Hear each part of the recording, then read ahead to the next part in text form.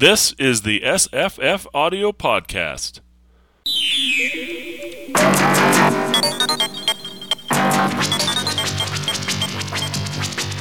I'm Scott.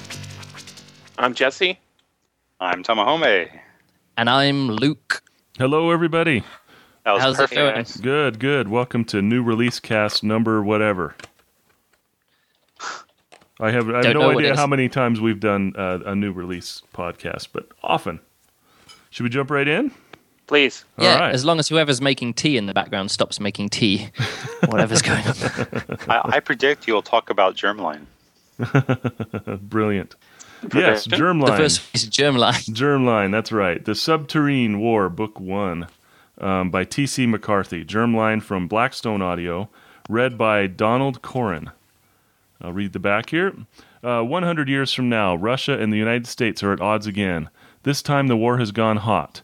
Heavily armored soldiers battle genetically engineered troops hundreds of meters below the icy, mineral-rich mountains of Kazakhstan. War is Oscar Wendell's ticket to greatness. A reporter, he has the only one-way ticket to the front lines. The front smells of blood and fire and death. It smells like a Pulitzer. But Kaz changes people, and the chaos of war feels too much like home. Hooked on a dangerous cocktail of drugs and adrenaline, Oscar starts down a dark road from which he will never be able to turn back. And we forwarded this one on to Tam. Have you started it yet? Yeah, I think I'm like a third of the way through. It's kind of like a Full Metal Jacket, like it's about war and in the future. And there's these genetically engineered female young super soldiers, and then there's regular guy soldiers too. And Gotcha. well, actually, the main guy is a reporter, and he's following the soldiers along in this future war. I think this against Russia. Mm-hmm. And Yeah. he makes out.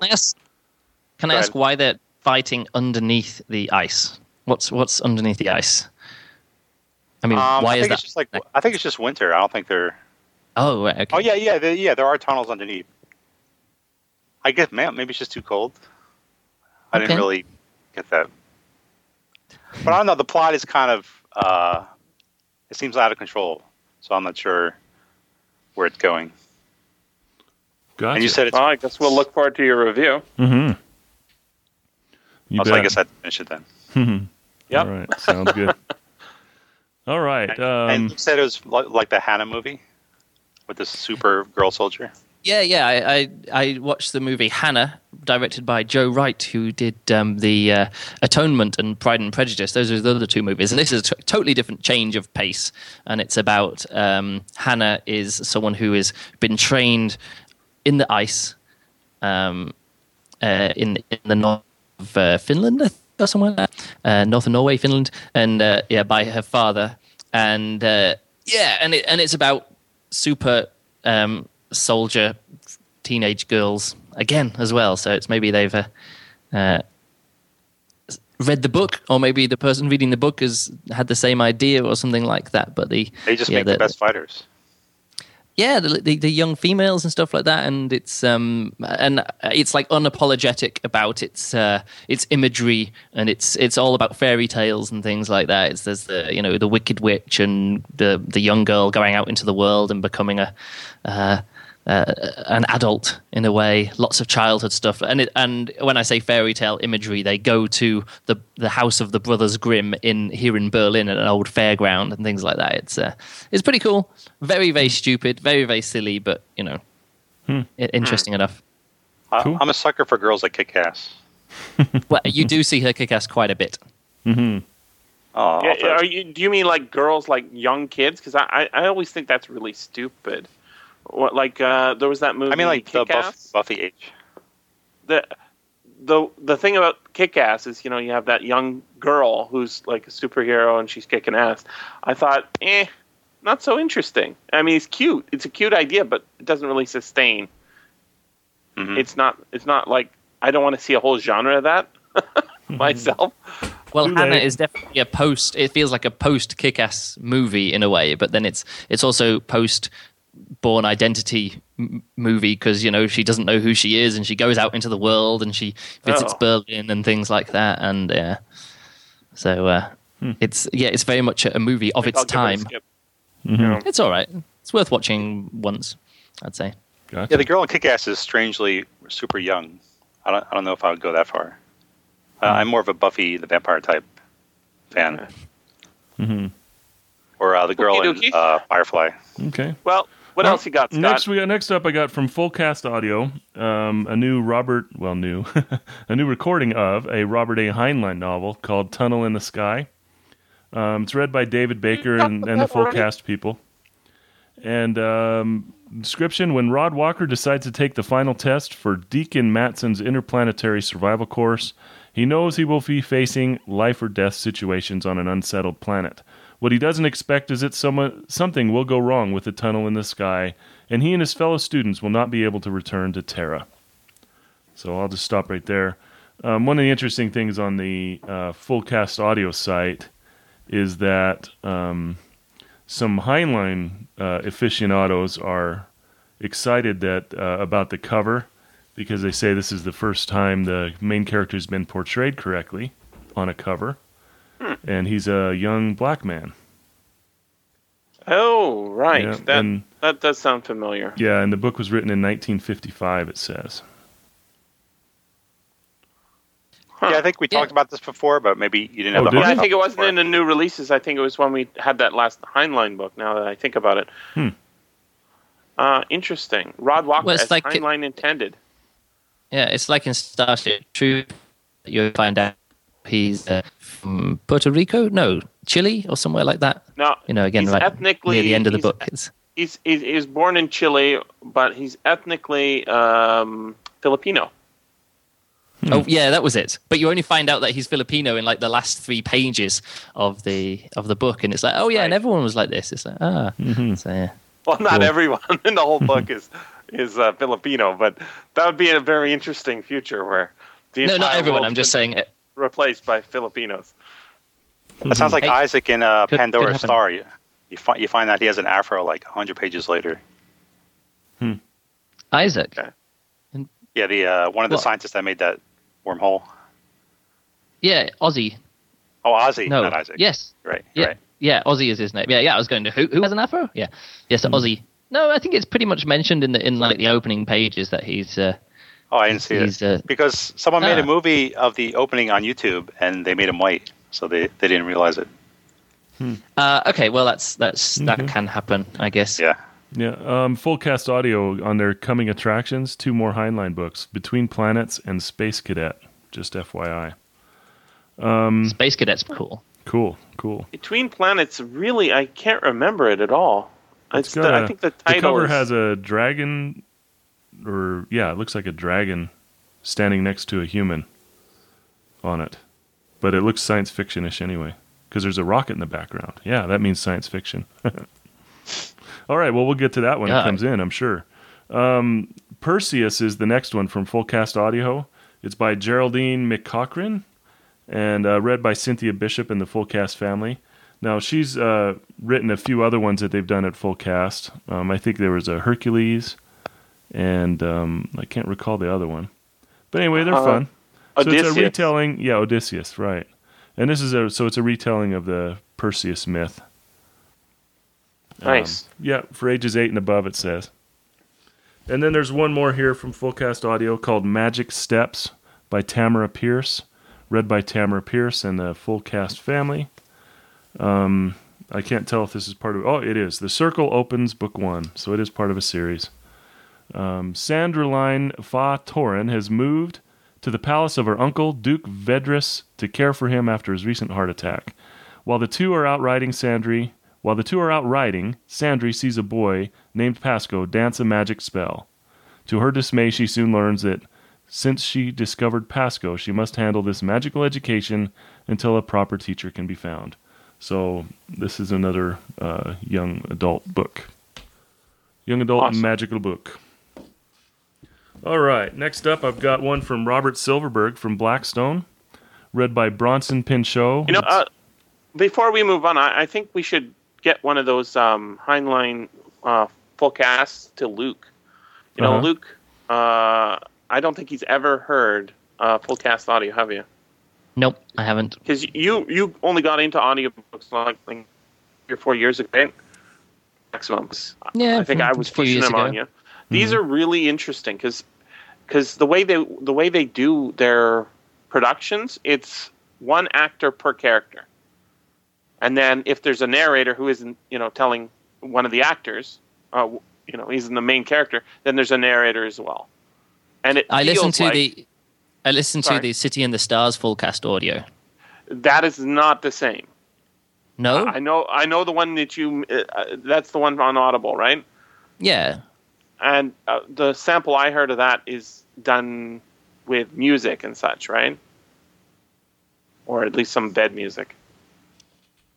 Yeah, there's music and a cast. I just really dislike listening to a book with more than one narrator, because it's like I want to. If there's just one narrator, I can then abstract the other voices that he's doing. Even if he's acting the voices and changing the register of the voice, or her, she, female narrators as well.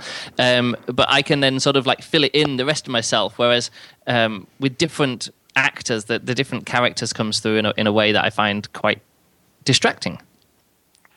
That's what normally I would totally agree with you. But in the case of full cast, they take out any attribution that is going to interfere with the production. So if it says, no, he laughed, right? It just says, no, and the actor's laughing. Yeah, that would do my head in. Well, maybe we'll get you a sample and see, because I think full cast does some of the most amazing audiobooks out there, and they don't do it like anyone else. Mm-hmm. They agree. end up being like worthwhile. They're like movies with no music and no sound effects. It's just the novel with actors. It's like instead of having one narrator or two narrators, it has X number of narrators for X number of characters, and it comes off as like you're getting exactly what's in the book, minus any attributions, and it comes off spectacular. Okay, well, I'll check one out. If you got like Space Cadets or something, I could listen to that, because I already know the book. So then it's sort of like if I don't already know the book, maybe it wouldn't be a good judge. Maybe because I just wouldn't like the book. I think a lot of people give it a miss because they think it's not a real audiobook, and it is exactly a real audiobook, but it has actors, and it actually makes it more special in a way. Okay. Mm-hmm. Cool. Okay, sorry. All right, no problem. Blackstone Audio, back to this. Downward to Earth is the name of the book, read by Bronson Pinchot, by Robert Silver. I think I mentioned that. A lone man must make a journey across a once colonized alien planet abandoned by mankind when it was discovered that the species there were actually sentient. Gunderson returns to Holman's world seeking atonement for his harsh years as colonial governor.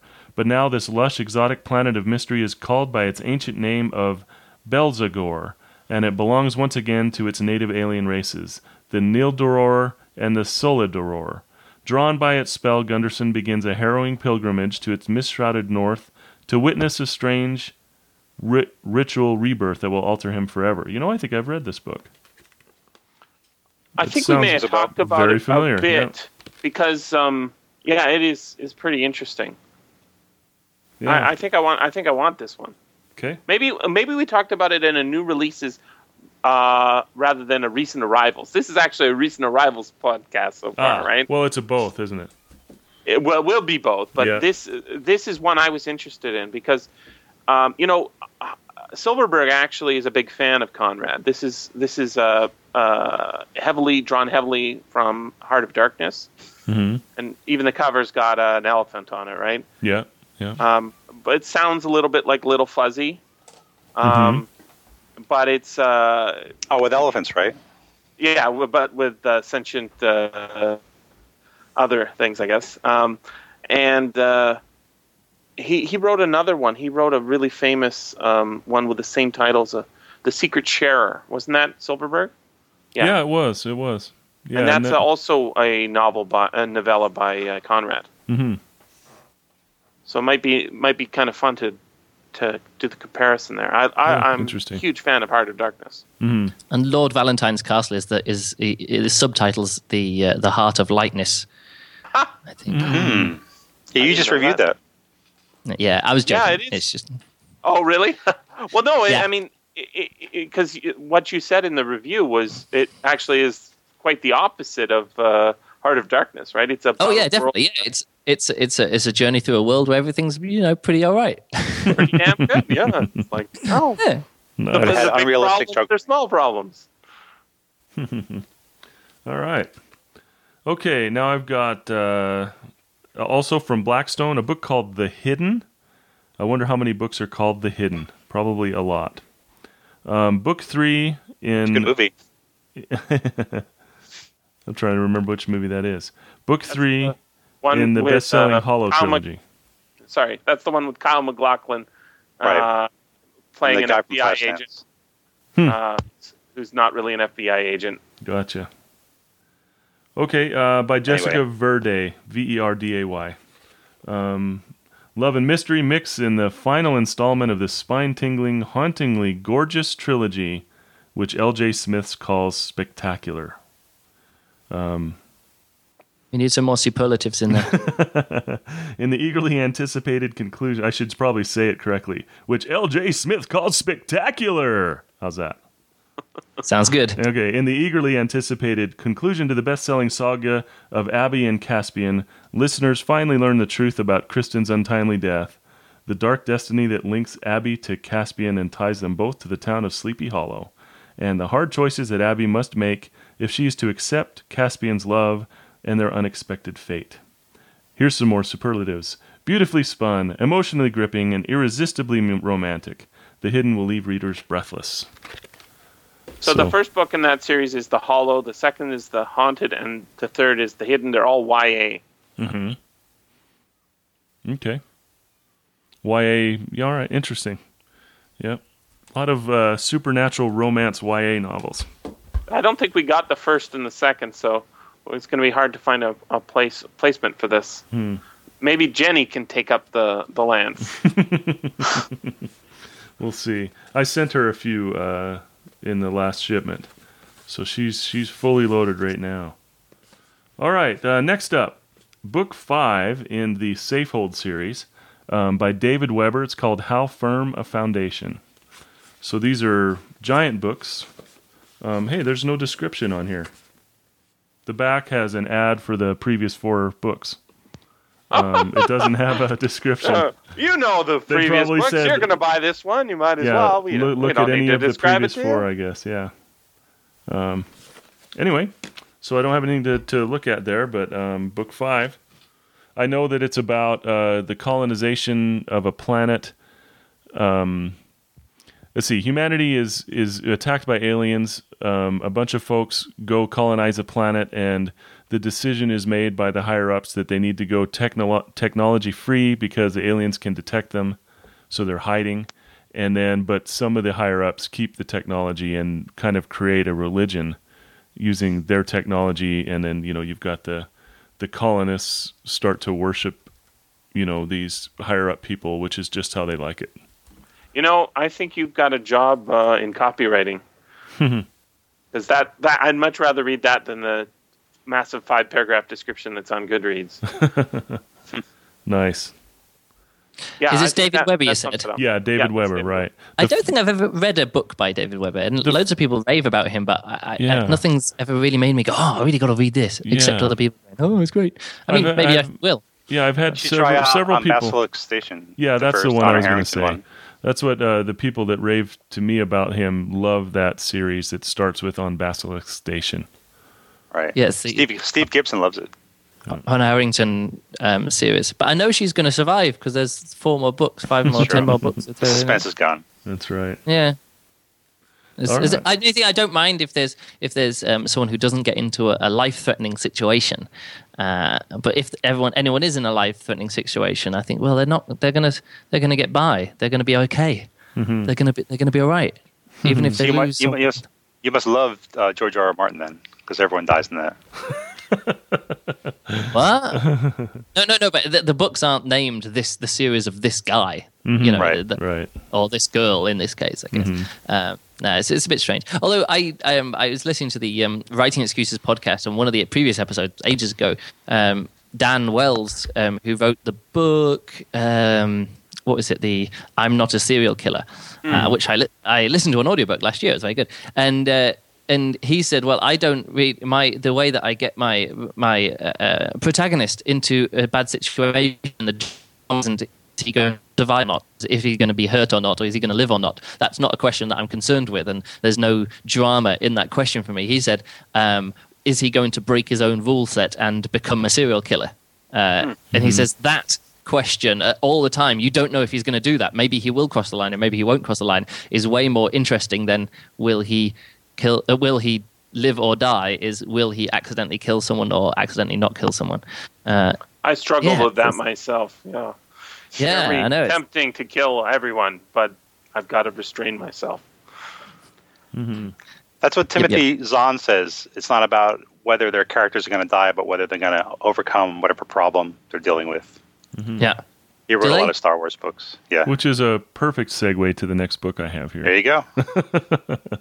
Star Wars, The Heir to the Empire by Timothy Zahn. This is Did you request that? I actually did. Yeah, because I read this. I read this 20 years ago. That's a Thrawn trilogy, right? It is, yeah. Okay. And I read this 20 years ago, and I enjoyed it. It comes right after Return of the Jedi, and the trilogy was cool. I've made little attempt to try and keep up with all the Star Wars books that are out there, but this one was fun. I really enjoyed it. So when it came out unabridged, it's in a 20th anniversary edition, so it's never been out abridged. In fact, the audiobooks that were out before were pretty terrible because these are fairly good-sized books, and they were abridged to 3 hours long. And when you have a trilogy, there's no way that you can follow it for 3 books on audio at 3 hours each. So anyway, so it's kind of a blast from the past for me. And so I'm looking forward to it. Read by Mark Thompson. That was like one of the first Star Wars novelizations. Yeah, in fact, this is the one that started. There was things out called like The Splinter of Mind's Eye by Alan Dean Foster. I think that was the only Star Wars novel that I recall being out before. Well, besides, wasn't there the Han Solo ones or something? I never read that. I read Splinter in Mind's Eye. And that was actually came out after Star Wars, but before the final. Before the movies were completed, and in it, Luke and Leia have got together and have kids together. Oh, I don't recall that, but yeah. So yeah, it's set after the Star Wars, The New Hope, Hope, not The New Hope. Gotcha. A New Hope movie, but thinking that the other movies didn't exist or wouldn't exist, and then what would happen afterwards, and interesting. Yeah, it is fun. Yeah, I recall. I read all those too. The Thrawn trilogy. Oh, did you? It's pretty good. Did you enjoy them? Yeah. I finished it, so there you go. There you go, yeah. The five years after the Death Star was destroyed and Darth Vader and the Emperor were defeated, the galaxy is struggling to heal the wounds of war. Then it just talks about Grand Admiral Thrawn is the new villain. Right. Yeah. So he analyzes a culture of a planet, and then through looking at their art and stuff, he figures out how to conquer them. Mm-hmm. That's his whole thing. Gotcha. That's cool.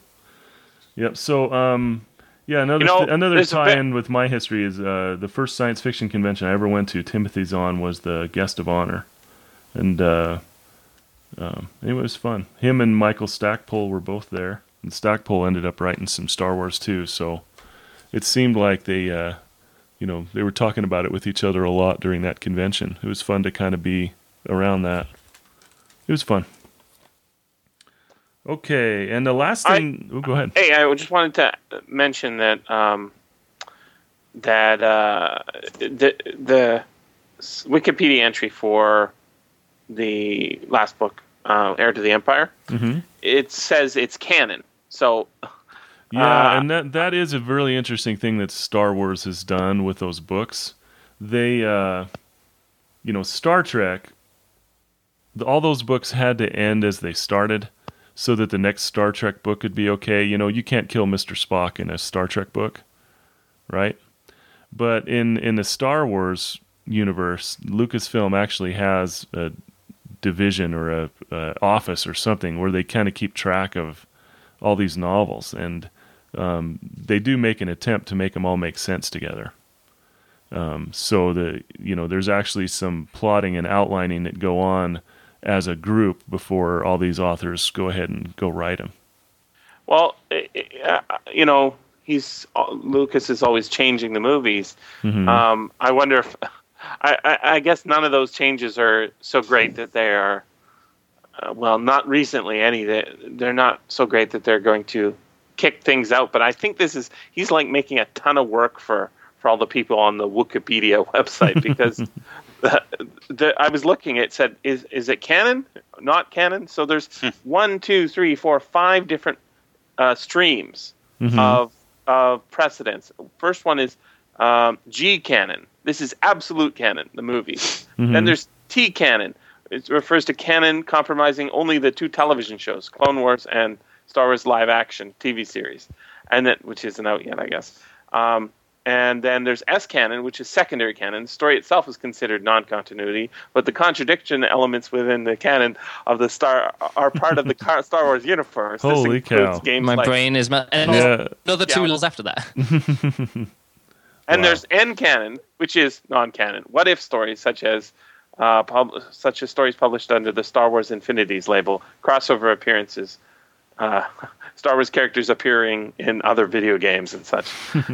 Hey, check out the Splinter of the Mind's Eye Wikipedia page. It goes, the principal characters are Luke Skywalker, Princess Leia, C-3PO, R2-D2, and Darth Vader. The characters of Han Solo and Chewbacca do not appear, and Solo is only referred to by Luke Skywalker as a pirate and smuggler he once knew. The book was originally written to be filmed as a low-budget sequel to Star Wars if the original film was not a success. So this was post-Star Wars, because Alan Dean Foster was the ghostwriter for the novelization of Star Wars, it says here. So I wonder if he wrote it prior to seeing the movie. Because seeing what movie? The original Star Wars movie. Because no, it says here at the bottom he was given extensive access to the shooting and draft scripts as well as all the early story treatments. So as the source material and fleshing out the novel. So one of the things that makes Star Wars so popular, I think, is that Han Solo comes back, right? Spoiler. Han Solo comes back and helps Luke at the last minute. This is something that I'm not sure is in the original script. I think this is obvious. It should be, but given how I think Lucas has just been really lucky with his script writing rather than talented. That's based on subsequent movies I've seen of his. Well, he didn't write the scripts for the movies, did he? I thought it was Lee Brackett. Well, Lee Brackett was a co-writer on Empire. Mm-hmm.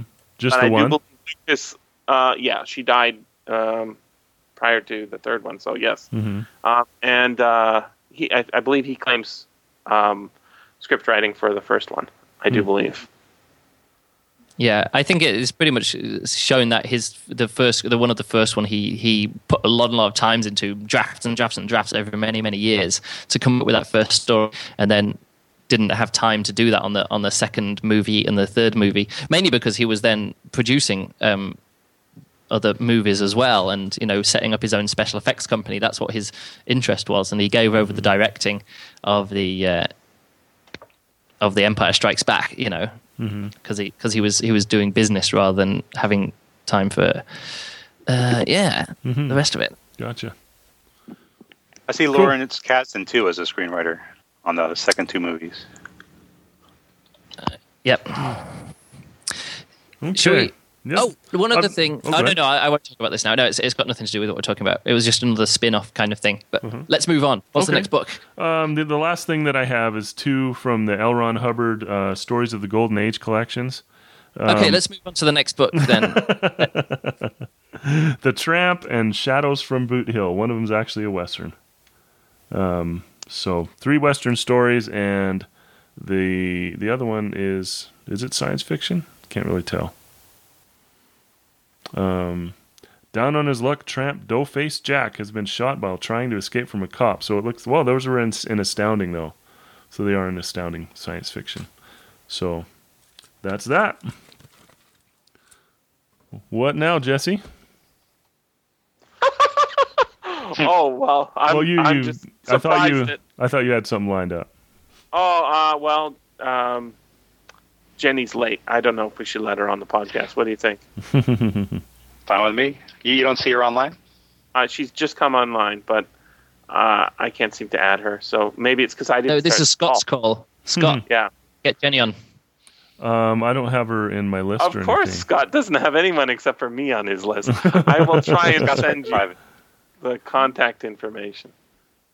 Oh my God, she's got a hard. Looking on Skype Audible, What do you got?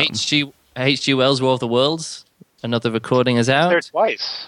There's two The Time different versions. Machine. Yeah, there's a narrated by Roger Watson, and another one by, again, publisher is Cherry Hill Publishing by David McAllister is The Time Machine. And what else do we have here? And The Illustrated Man by Ray Bradbury, narrated by William Roberts. That's been out before on audio, hasn't it? Probably a few times.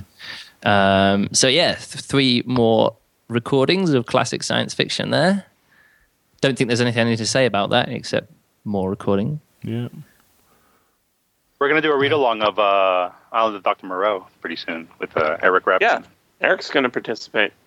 Assuming he I'll doesn't do have that a one. grandchild on that day. That's great. Yep. What's the At the end of October.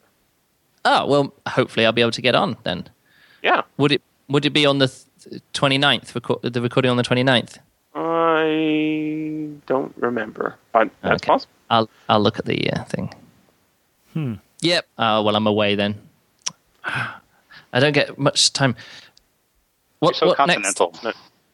Yeah, I'm looking through the latest. I don't really see any real science fiction titles jumping out at me on Audible for this week's releases. Scott, were you saying that you don't have any more? We've gone through the whole. Yeah, I only had 9. Oh, I didn't realize that. I thought. Okay. Oh yeah, Okay. I've got Moxieland by Lauren Bukes.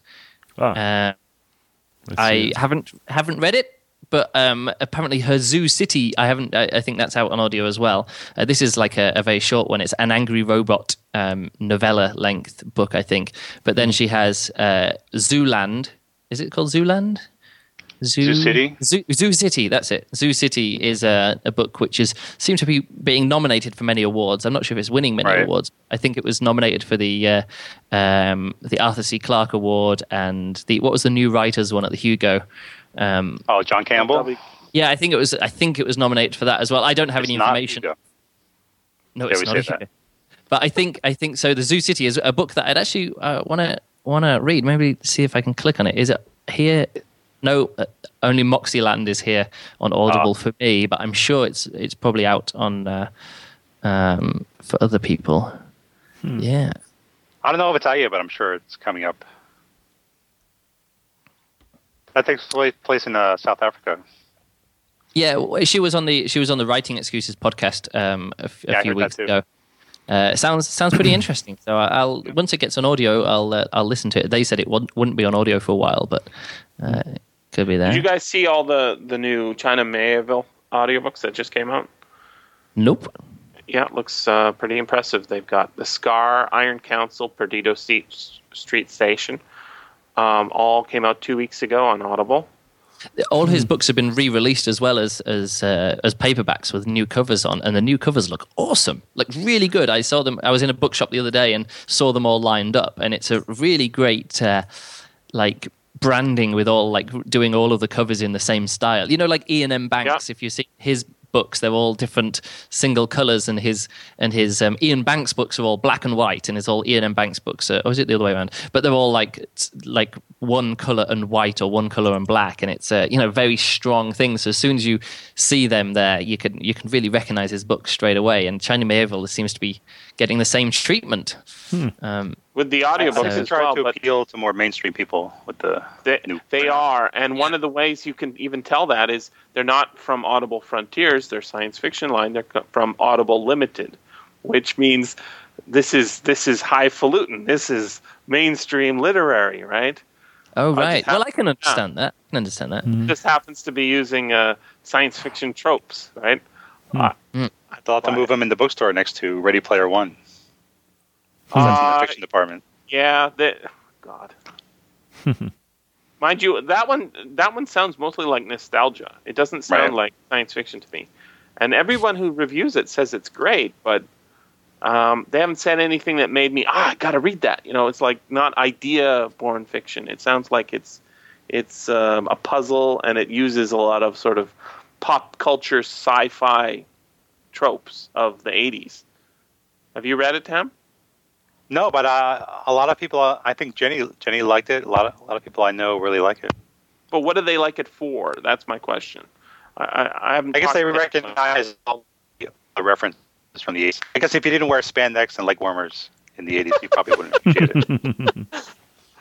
I'm wearing spandex and leg warmers right now. That doesn't really appeal to me. I mean, very comfortable. 80s are a fine decade, but it's not. If it doesn't have like some really interesting idea in it, it'd just be like an exercise in nostalgia, which I think we can probably do without, or I can do without, anyways. The guys on the Boing Boing podcast liked it. They interviewed him. I think is it just one of those books which just references lots of geek subjects and things? It like seems that? to be. I think there's like a virtual world like in Damon. Where, Demon. It's called Demon. Yeah. I get emails about mispronouncing that, which I wish they'd just fuck off, but they don't. You can't know anything about technology because you don't know how to pronounce demon correctly. Well, thank you very much.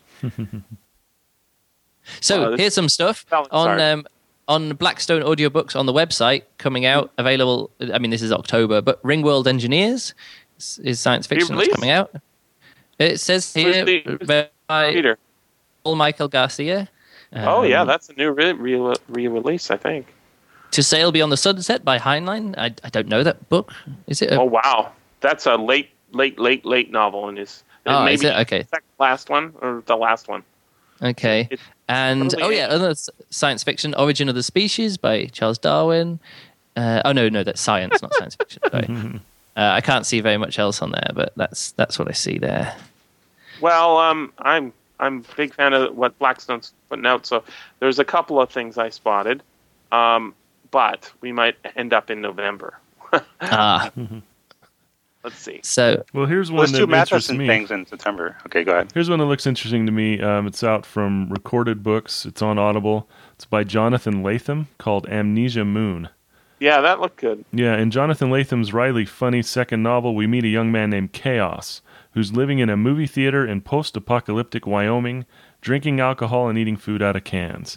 It's an unusual and at times unbearable existence, but Chaos soon discovers that his post-nuclear reality may have no connection to the truth. So he takes to the road with a girl named Melinda in order to find the answers. 7 hours, nice length. That's a good length. Yeah. And the other thing that was striking me recently was, of course, the bunch of Lawrence Block audiobooks that had just come out. Mm-hmm. Did you see they've got the new Jill Emerson, Lawrence Block hard case crime book that's out? That's it's called Getting Off. Jill Emerson was his Jill Emerson was his lesbian pseudonym, which is kind of funny. A pseudonym for his lesbian. I'm a lesbian too on the inside. Aren't we all? I think so. I don't know. I guess except for the homosexual men are all not lesbians. They're straight men. That makes no sense. All right. Anyways, the Lawrence Block releases include some of his old stuff, including one of my favorites of his called "Such Men Are Dangerous," which is a standalone from, I guess, the late 60s, early 70s. And it's produced by Audio Go, which is the name of BBC Audiobooks America, what they changed their name to, which was also, before that, known as Chivers of North America. They released Such Men Are Dangerous, The Specialists, Coward's Kiss, You Could Call It Murder, and all four of those are old Lawrence Block books, like from the 60s mostly. But of those, Such Men Are Dangerous is fantastic. It's 5 hours, and it's an ex-Green Beret stuck on an island. He's put himself on the island because he's got PTSD or something like that, and he's just living on bacon and eggs, and he rows out to a local beach store to buy supplies, and then rows back and reads paperback novels constantly. trying to avoid his memories. But of course, the government or someone needs his help in solving some CIA-style assassination. So they come out and try and recruit him. And it's just Lawrence Block's writing is just fantastic. I guess, Scott, you've heard and read some of his stuff, right? Yeah, I listened to one, I think. Yeah. I remember the one I sent you. Yeah, that was intense. What was the name of it? That was set in the city, New York. What was it called? I don't recall the name of it, but yeah, it was intense. It was intense. This is first person, which Lawrence Block does amazingly well. And I was looking at old copies of it, and it said on the paperback of one of the copies I spotted, said soon to be a major motion picture. That was like 1970s release. So they never actually came out with a movie of it, but it is very very fantastic. The description here. And one of the fun things about this too was that it was originally written under the pseudonym Paul Kavanaugh, and this is the description of the book. A very dangerous man, that's Paul Kavanaugh, an ex-Green Beret with nothing but time on his hands until he gets an offer to steal a shipment of tactical nuclear weapons from the U.S. government, and finds himself a partner, George Statner, who has the cold eyes of a trained killer. Each of these men is dangerous alone, but anyone who tries to stop them together is guaranteed not to come out of it alive. So it was written under a pseudonym called Paul Kavanaugh, and the main character is Paul Kavanaugh. So you're meant to think that it's a true life story when it was originally published. I think that's awesome. He did a bunch like that where he gets a false pseudonym for the story to make it seem more real. And I know that other people have done that, like Michael Crichton. Didn't he do that with one of his books? He gave himself a fake MD. Oh, no, sorry. He actually had an MD.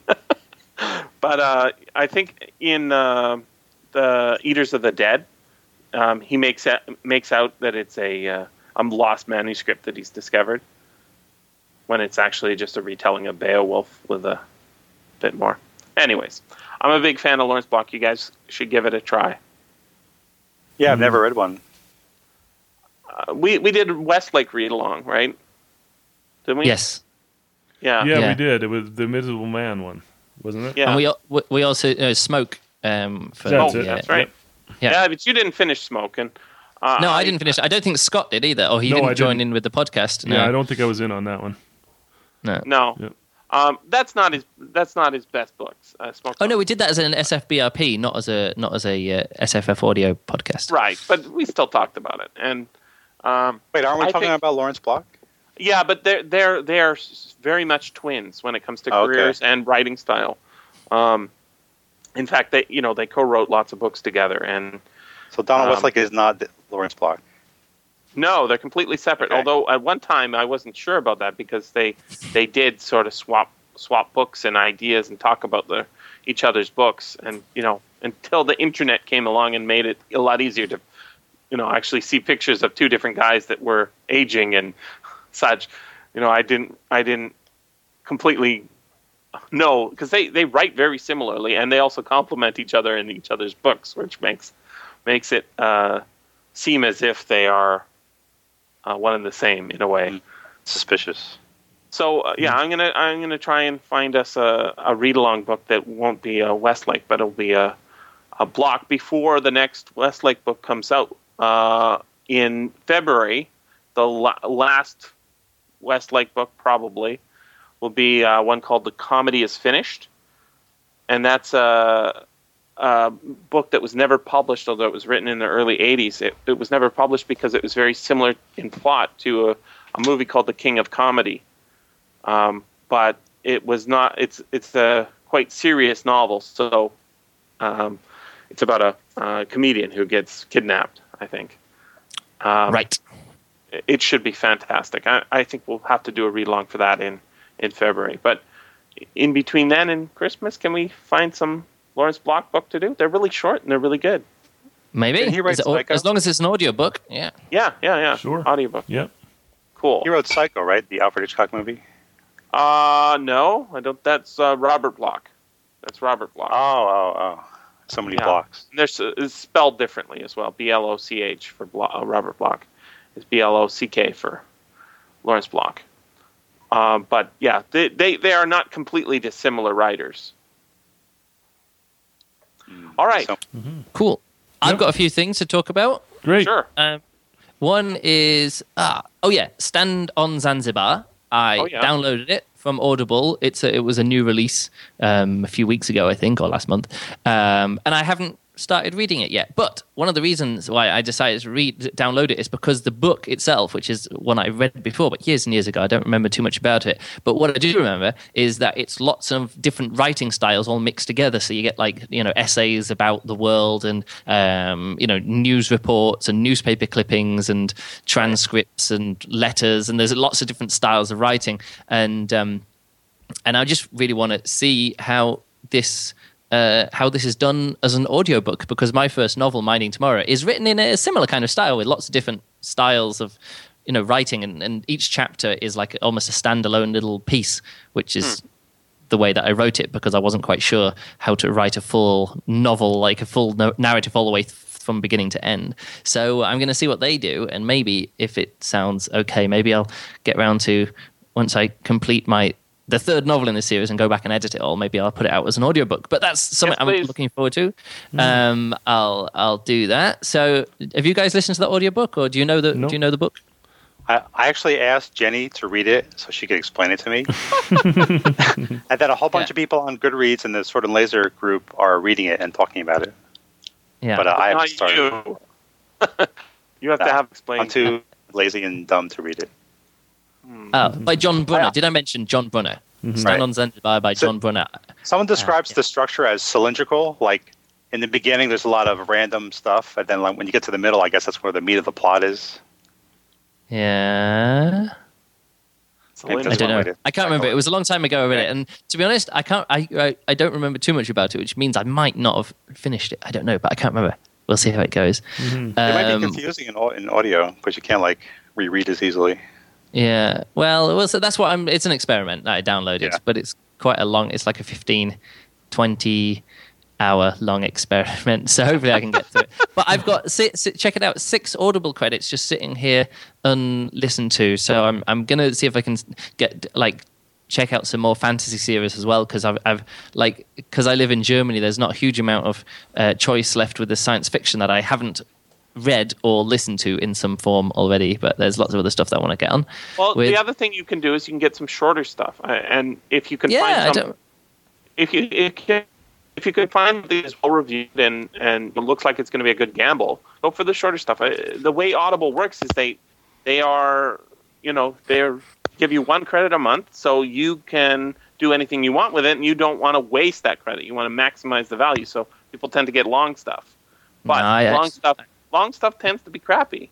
I've got 2 credits a month. I'm on the platinum plan. Oh, 2 credits a month. Wow. How much is that platinum plan? I don't know. It works out that if I bought books new as paperback books, it's actually slightly cheaper to get them as audiobooks from Audible with the platinum plan. So it works out about €9 per book if I buy it new from a shop in Germany or get it from Audible, which is quite expensive, but that's what you pay for. Oh, I bought some books. I got Spin by Robert Charles Wilson, which is one of the last books that I've not read from the. This is how I'll tie it in because it's a paper book, but it was on the Courtney Brown Science Fiction and Politics podcast, and I think that was the only books I've not read on that. So once I read that book, which I'll do in a few weeks' time, and listen to that, I can delete that podcast from. Oh well, you can listen to the podcast after you read the book. Yeah, I can listen to that last podcast, and then I've done all of them, I think. And the other book that I bought was let me quickly go over to my Goodreads page because it's here, Spellwright by Blake Charlton, which is not an audiobook. I guess you can get it as an audiobook, but I bought it as a paper book. And I'm about 100 pages in, and it's a bit strange because it seems like he had this one idea for the magic system, because that's like the rage that you want to talk about now in these fantasy books. It's all about the magic systems, and it's like reading a technical document. It's like reading a description of how the magic works, but in a very characters are explaining it to each other in ways, and then the narrator is explaining it to us in this almost like a dry way. It's like this is this and this is this language, and it like I say, it's a technical document. I think it's a first novel. It reads very much like a first novel, but let me ask you this: how's the spelling? The spelling. Come on, that's a great joke. That's all right. Probably everyone else made that joke. But yeah. Still. Hopefully there's no spelling errors in there. No, but one thing that it's very. I mean, I'll do a review of it in a few weeks' time when I finish it, because I'm going to America next week, so I won't take it with me, but I'll hopefully finish it on the way when I get back. And it's very much like, do you know this person? Yes, isn't he the person who does this, this, and this, and this? Yes, that's the person I'm thinking of. And it's like, normally if I say, hey, Scott, do you know Jesse? You'd just go, oh yeah, Jesse. Mm-hmm. Not like, oh, Jesse, the guy that lives in Canada and takes part in the SFFaudio podcast. Yes, that's the one. Yeah. As you well know, Scott. No, there isn't. As you well know, there is an as you well know thing. It's sort of like, hey, all of us here know this, and then he like takes a paragraph to explain what everybody in the same room as him knows. Oh, it's a bit clunky. I mean, the book is probably going to turn out okay, but just the beginning is. Like, it kind of sounds like Sawyer's flashback, where two scientists, like in Robert Sawyer's flashback, two scientists talk about things they already know, but it's kind of like teaching the reader. Yeah. That can be done well. I mean, one of the main reasons, or one of the books that I read which made me do my science fiction book review podcast, where I wanted to rant about some books, was one called The Swarm, and in it, someone goes, hey, does anybody in the room not know this technology? And someone goes, and they don't even name the person, it's just like, yeah, someone put his hand up and said, no, I don't know what that is. And so then they explain it to him, and it was like so transparent what was going on here. It's like, and it happened a few times. It's like, does anyone not know what this is? No, I don't. And everyone else in the room, except this one unnamed character who didn't speak before then or after them, is the reason why this is now being explained to us, the reader. Which, it needs to be explained to us, the reader. That's in Beyond This Horizon as well. If you guys, I guess. Scott and Tom, you should remember, you should well know that in Beyond This Horizon, there's a scene where everyone's at a meeting, and some leader says, everyone in the room who believes in life after death, put your hand up, right? And then he says, everyone in the room who's sure that there's life after death, keep your hand up. And then the one person who's still got their hand up, we think we're going to get a lecture about why we're so they shoot dead. No. we think we're going to get a lecture as to why it's clear that there's life after death, right? But the person just says, yes, I do, and it's really obvious, and then puts their hand down, and that's the end of the scene. And I say, huh? What? Like, it's like, what? Little Heinlein, you're teaching us a lesson. It's so obvious you won't even tell us what it is. What the hell? It's like, as you well know, I don't even know what you're talking about. No, I don't well know. But that's what the whole novel's exploring. So, I guess. Oh, I thought it was going to be who here believed in life after death. Everyone, take your hand down unless you know for sure that there's life after death, and then the people who are left with their hands up just shoot them all in the head and just go right. Let's move on with life. Maybe not. Another thing that I nothing to do with audio, but we were talking before about tie-in novels, especially with Star Wars and Star Trek. I can't remember, but I often asked on my podcast a few times. I've asked, hey, send in your suggestions for the best computer game tie-in novel, and I'll read it and see if it's ever a good novel. And someone said, hey, you should read Dan Abnett's Warhammer 40,000. I can't remember how you pronounce it. That's right. Anyways, tabletop miniatures games, and they said, yeah, there's some good stuff there. So I was in a bookshop the other day, and I found a whole shelf of these Warhammer books, but I didn't find the one which it says the Horus Heresy, and so he wrote 3 books in this series. But then there was loads and loads of this Horus heresy, and I looked on Wikipedia before because I just thought about this before. So it goes the Horus heresy novels are Horus Rising, which came out in 2006, False Gods, which came out in 2006, Galaxy in Flames, which came out in 2006, The Flight of Eisenstein, 2007, Fulgrim, 2007, Descent of Angels, 2007, Legion, 2008, Battle for the Abyss, 2008, Mechanicium, 2008, Tales of Heresy, which is a compilation, 2009. Fallen Angels, 2009. 1,000. So anyway, it goes on for 20. Short. I think they're short. 21. No, these were chunky books in this shelf. Really? Yeah, or maybe they were. I think maybe they were collections. They might have multiple novels collected. Yeah, maybe omnibuses, but these were big, chunky books. So 21 novels in this series, and I didn't even know. I mean, I know these things sell really well, but I guess it's because they're short and they put them out, and then everyone goes to Games Workshop and buys them. You know, all the gamers buy them to know. Didn't you? Or the audiobook they sent us? Oh, Scott's disappeared. No, I'm here. I don't know if it's Abnet, but yeah, there was Warhammer. Yeah, there was 2 Warhammers. I forget what publisher it was though. Black something? It's out of the UK. Uh-huh. Yeah, it's Black Library. I think. Yeah, that's it. That's it. Yeah. Yeah. Yeah, I listened to one of them. It was quite good. It was short. okay. It was very short. Okay. Well, maybe I'll see if I can find an audiobook version or something like that. But yeah, I said I would check one of these books out, and a few people mentioned Anne Abbott, and there was another author as well, but I can't remember his name, who they said was worth listening to. Yeah, I don't mind that. So that's it. I recall that one of them was like in a fantasy world with dwarves and things, and the other one was science fiction. So there was a Warhammer 40K, and then is there a Warhammer that's it's like a plain Warhammer without the 40K. Because I remember there was a character in there who had a fist the size of a baked ham. Well, that's a good description. Very ham-fisted. Yeah. And he always has food if he needs it. That's right. Oh, it says here it's Warhammer 40K, is a futuristic companion to the Warhammer Fantasy Battle. So I guess there's Warhammer Fantasy Battle, and then which will be the fantasy one, and then the 4K is the updated science fiction one, I guess. I think that's it. Oh, and you mentioned this before as well. The Sword of the Lictor by Gene Wolfe. I did a review of that, which you did a blog post of. Which let me see if I can bring this up here. Yeah, it was a very enjoyable review. I loved it. That was fun. Oh, Jesse did the blog. My review of his review. Yeah, I think it's quite funny.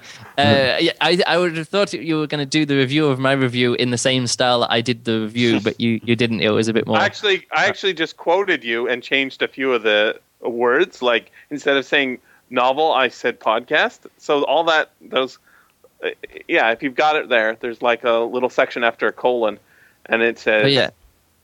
Just read that, and you'll see that's actually you talking. Really? That is actually what I do. And that's why it doesn't sound very like Jesse style writing. Okay, that's why I wasn't quite sure it was going. I thought that was a little bit cute because after a certain point in the thing, I was laughing. I was thinking, he's actually writing my review for him. Yeah, of course. Wait a second. Just in case people listening to this don't know, I read a book, and it's a third book in a series, and it's a very meta book about it's a bit strange. So I decided to do the review in the style of the book, where I just drop in random tangents, and I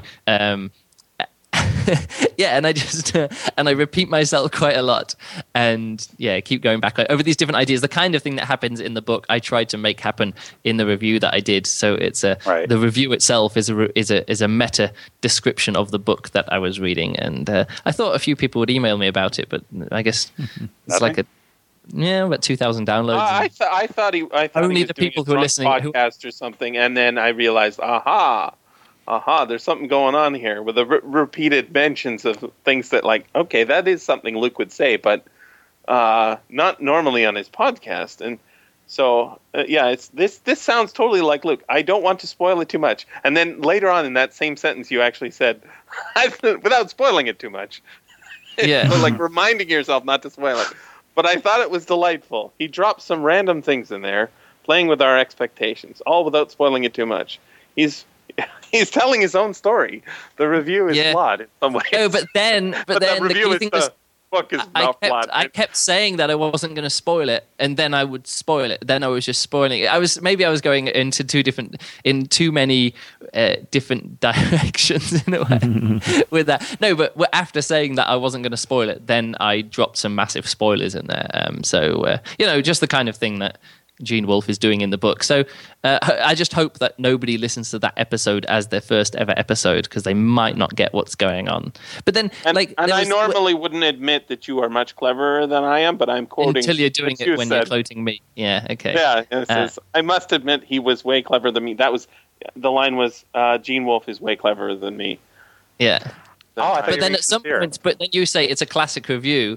Don't blame me if you stick with it. I said it's a classic book, but then in other times I got mixed up by when I was talking about my previous novels. I mean my previous review. So I was actually I was intentionally in the podcast getting mixed up between the word review, previous review, and previous book. Maybe I was taking meta too far, but I've done this before. Don't do it again. When I reviewed. What was the one by Charles Stross, the computer game, and it was all written in the second person. So I did the entire review in the second person. Halting State. Halting State, yeah. So if you listen to my review of Halting State, it's all done second person, which was that broke my brain. Trying to do that on the fly, because it's tough. Yeah, but I mean, I talked for a long time in the second person. But the trickiest thing was when I wanted to talk to you, the listener, but I was talking about you as in Luke, the reviewer. So then I had to say, your listeners should do this, or your listeners are going to think this, rather than saying you to the people at home. And that was broke my brain a bit. Anyway, how long have we been recording now? I've been the only one doing these topics now for ages. An hour, a little over an hour. Okay, so we're good. Anything else? Let's. I for future podcasts, I want to bring back the pick of the week idea. I think that's a good one. My pick of the week is for Audible. Life of Brian, Monty Python. Watched that 2 nights ago. Awesome, still awesome, still the funniest thing ever. That is an amazing coincidence, because I have the Life of Brian album that Monty Python put out, and I just listened to that like 3 days ago. For the first time in years, Yeah, the bit I just mentioned this before. That the bit where he drops his when all the people are following him, and he drops his shoe, and they pick the shoe up and said, "We've all got to take our shoes off." And that following scene is pretty much the history of religion for the last 2,000 years, and it's just pure genius. That whole movie, it's just great. So there's my pick: non-science fiction, non-fantasy audio. Makes me think of that. That joke about what Jesus said in his final words on the cross. He says, Peter, come to me, Peter. And Peter comes up. What is it, my Lord? And he says, I can see your house from here. I thought that was, when I heard that joke the first time, I laughed and laughed. That's pretty damn good. I've got one. Invincible. It's Robert Kirkman. He's the same guy who writes the Walking Dead, the comic. And I'm reading Invincible. I went in pretty skeptical because it's sort of a superhero book, and I'm not much of a fan of that. But the art's great, and the story's actually pretty good. Very clean and very simple. Very simple and very clean in both writing and drawing. But there's something about it that keeps you turning the pages. I guess it's because it's like YA, right? It's a teenager discovers he's got superpowers. Wasn't sure he was going to get them, even though his dad was basically like a alien Superman kind of guy. But yeah, I picked up the second massive volume, and I'm really enjoying it. Kirkman's a great writer. But that has no zombies, right? No, but there is some sort of menace going on, and it's surprising and shocking, and in the same sort of ways that Walking Dead is, but not. There's no characters are really threatened in the way that they are in The Walking Dead. But yeah, I'm gonna see what else he's got out there. I know he seems to be like a writing machine. He's writing lots of comics, isn't he? Yeah, he's doing some more comics, but you don't like those.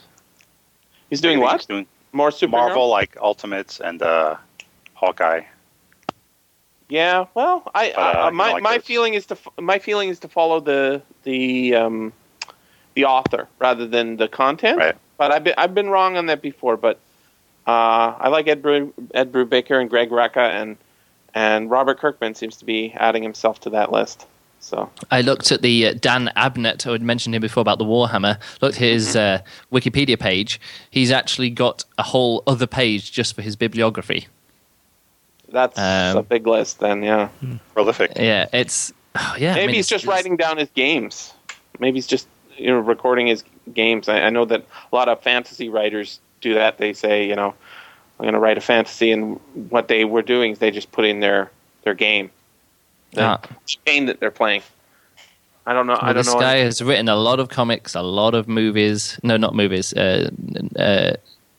Novels. Wow. It just keeps going and going and going. Just click on the page. Scott, what's your pick? My pick. Wow. How about Declare by Tim Powers, which I'm not quite finished with yet. I'm enjoying it, though. It's great. Very good book. What kind of book is it? It starts off as kind of an espionage novel, talking about this guy who's kind of been trained and then put out in the world for a while and then gets reactivated. And then it slowly, these fantastic elements are kind of brought into it. Oh, cool. I think one of the first indication, he's given an ankh, one of those Egyptian things by his handler. So he's got to carry that around with him, and then... So you got to drag it around with him? No. Drag it over his shoulder. A dragon, yeah. And then he's sending Morse code on the top of a building during World War II. So he's in Paris, and he's sending Morse code, and he starts to send the Morse code in the rhythm with his heartbeat, and weird things start to happen. Ooh. So it's kind of some fantastic elements in there. How does it compare to On Stranger Tides? On Stranger Tides was a little bit more of a difficult read, I would say, because it was a little bit chaotic. And I recall on Stranger Tides having to read some things over again. It hasn't happened in this. This one's really engaging. Yeah. Cool. I liked them both. I liked On Stranger Tides very much too, but On Stranger Tides was like a collection of really cool scenes, know? And everybody had two names. You had to figure out where everybody was. So it was a little bit confusing, a little bit chaotic, but it had all these cool spots in the book, And this one is really an immersive story. I really like it. It looks pretty good. Mm-hmm. Looking at the reviews on Amazon, somebody says a fascinating hypothesis. That sounds like good idea fiction to me. Mm-hmm. Is that what you would say it is? Right? Would I say it's idea fiction? Yeah. Well, I'll let you know when I'm finished, right? But I don't know. It's kind of a modern day fantasy. It's not really modern day. It's kind of takes place World War II and in the 60s. Yeah. Yeah. Tim Powers usually puts a lot of research into his books, so there's probably a lot. What he does is he kind of he finds some historical fact that's odd, and then goes ahead and gives it a fantastic explanation. There is a mundane explanation, but he says, all right, let's run with that. And then he starts to just collect ideas and put it around that, and then writes his book. So he starts with, factual information. So in this book, you've got Philby, that guy who defected. Mm-hmm. Yeah. So, anyway. Cool. Yeah, it's neat. It's fun. Tam, what you got? Yep. Oh, yes, Tam. Sorry. Don't forget Tam. Tam. Well, Mote in God's Eye is pretty good. Okay, I haven't started it yet. I better... That's not a pick. I've started it before. Well, we're doing that as a read-along for next week. Well, tell you what. I know I won't be here, but I'm gonna stick that on my Audible queue as well. I think I'll listen to really it. Good. This has been the SFF Audio Podcast. Please join us at www.sffaudio.com.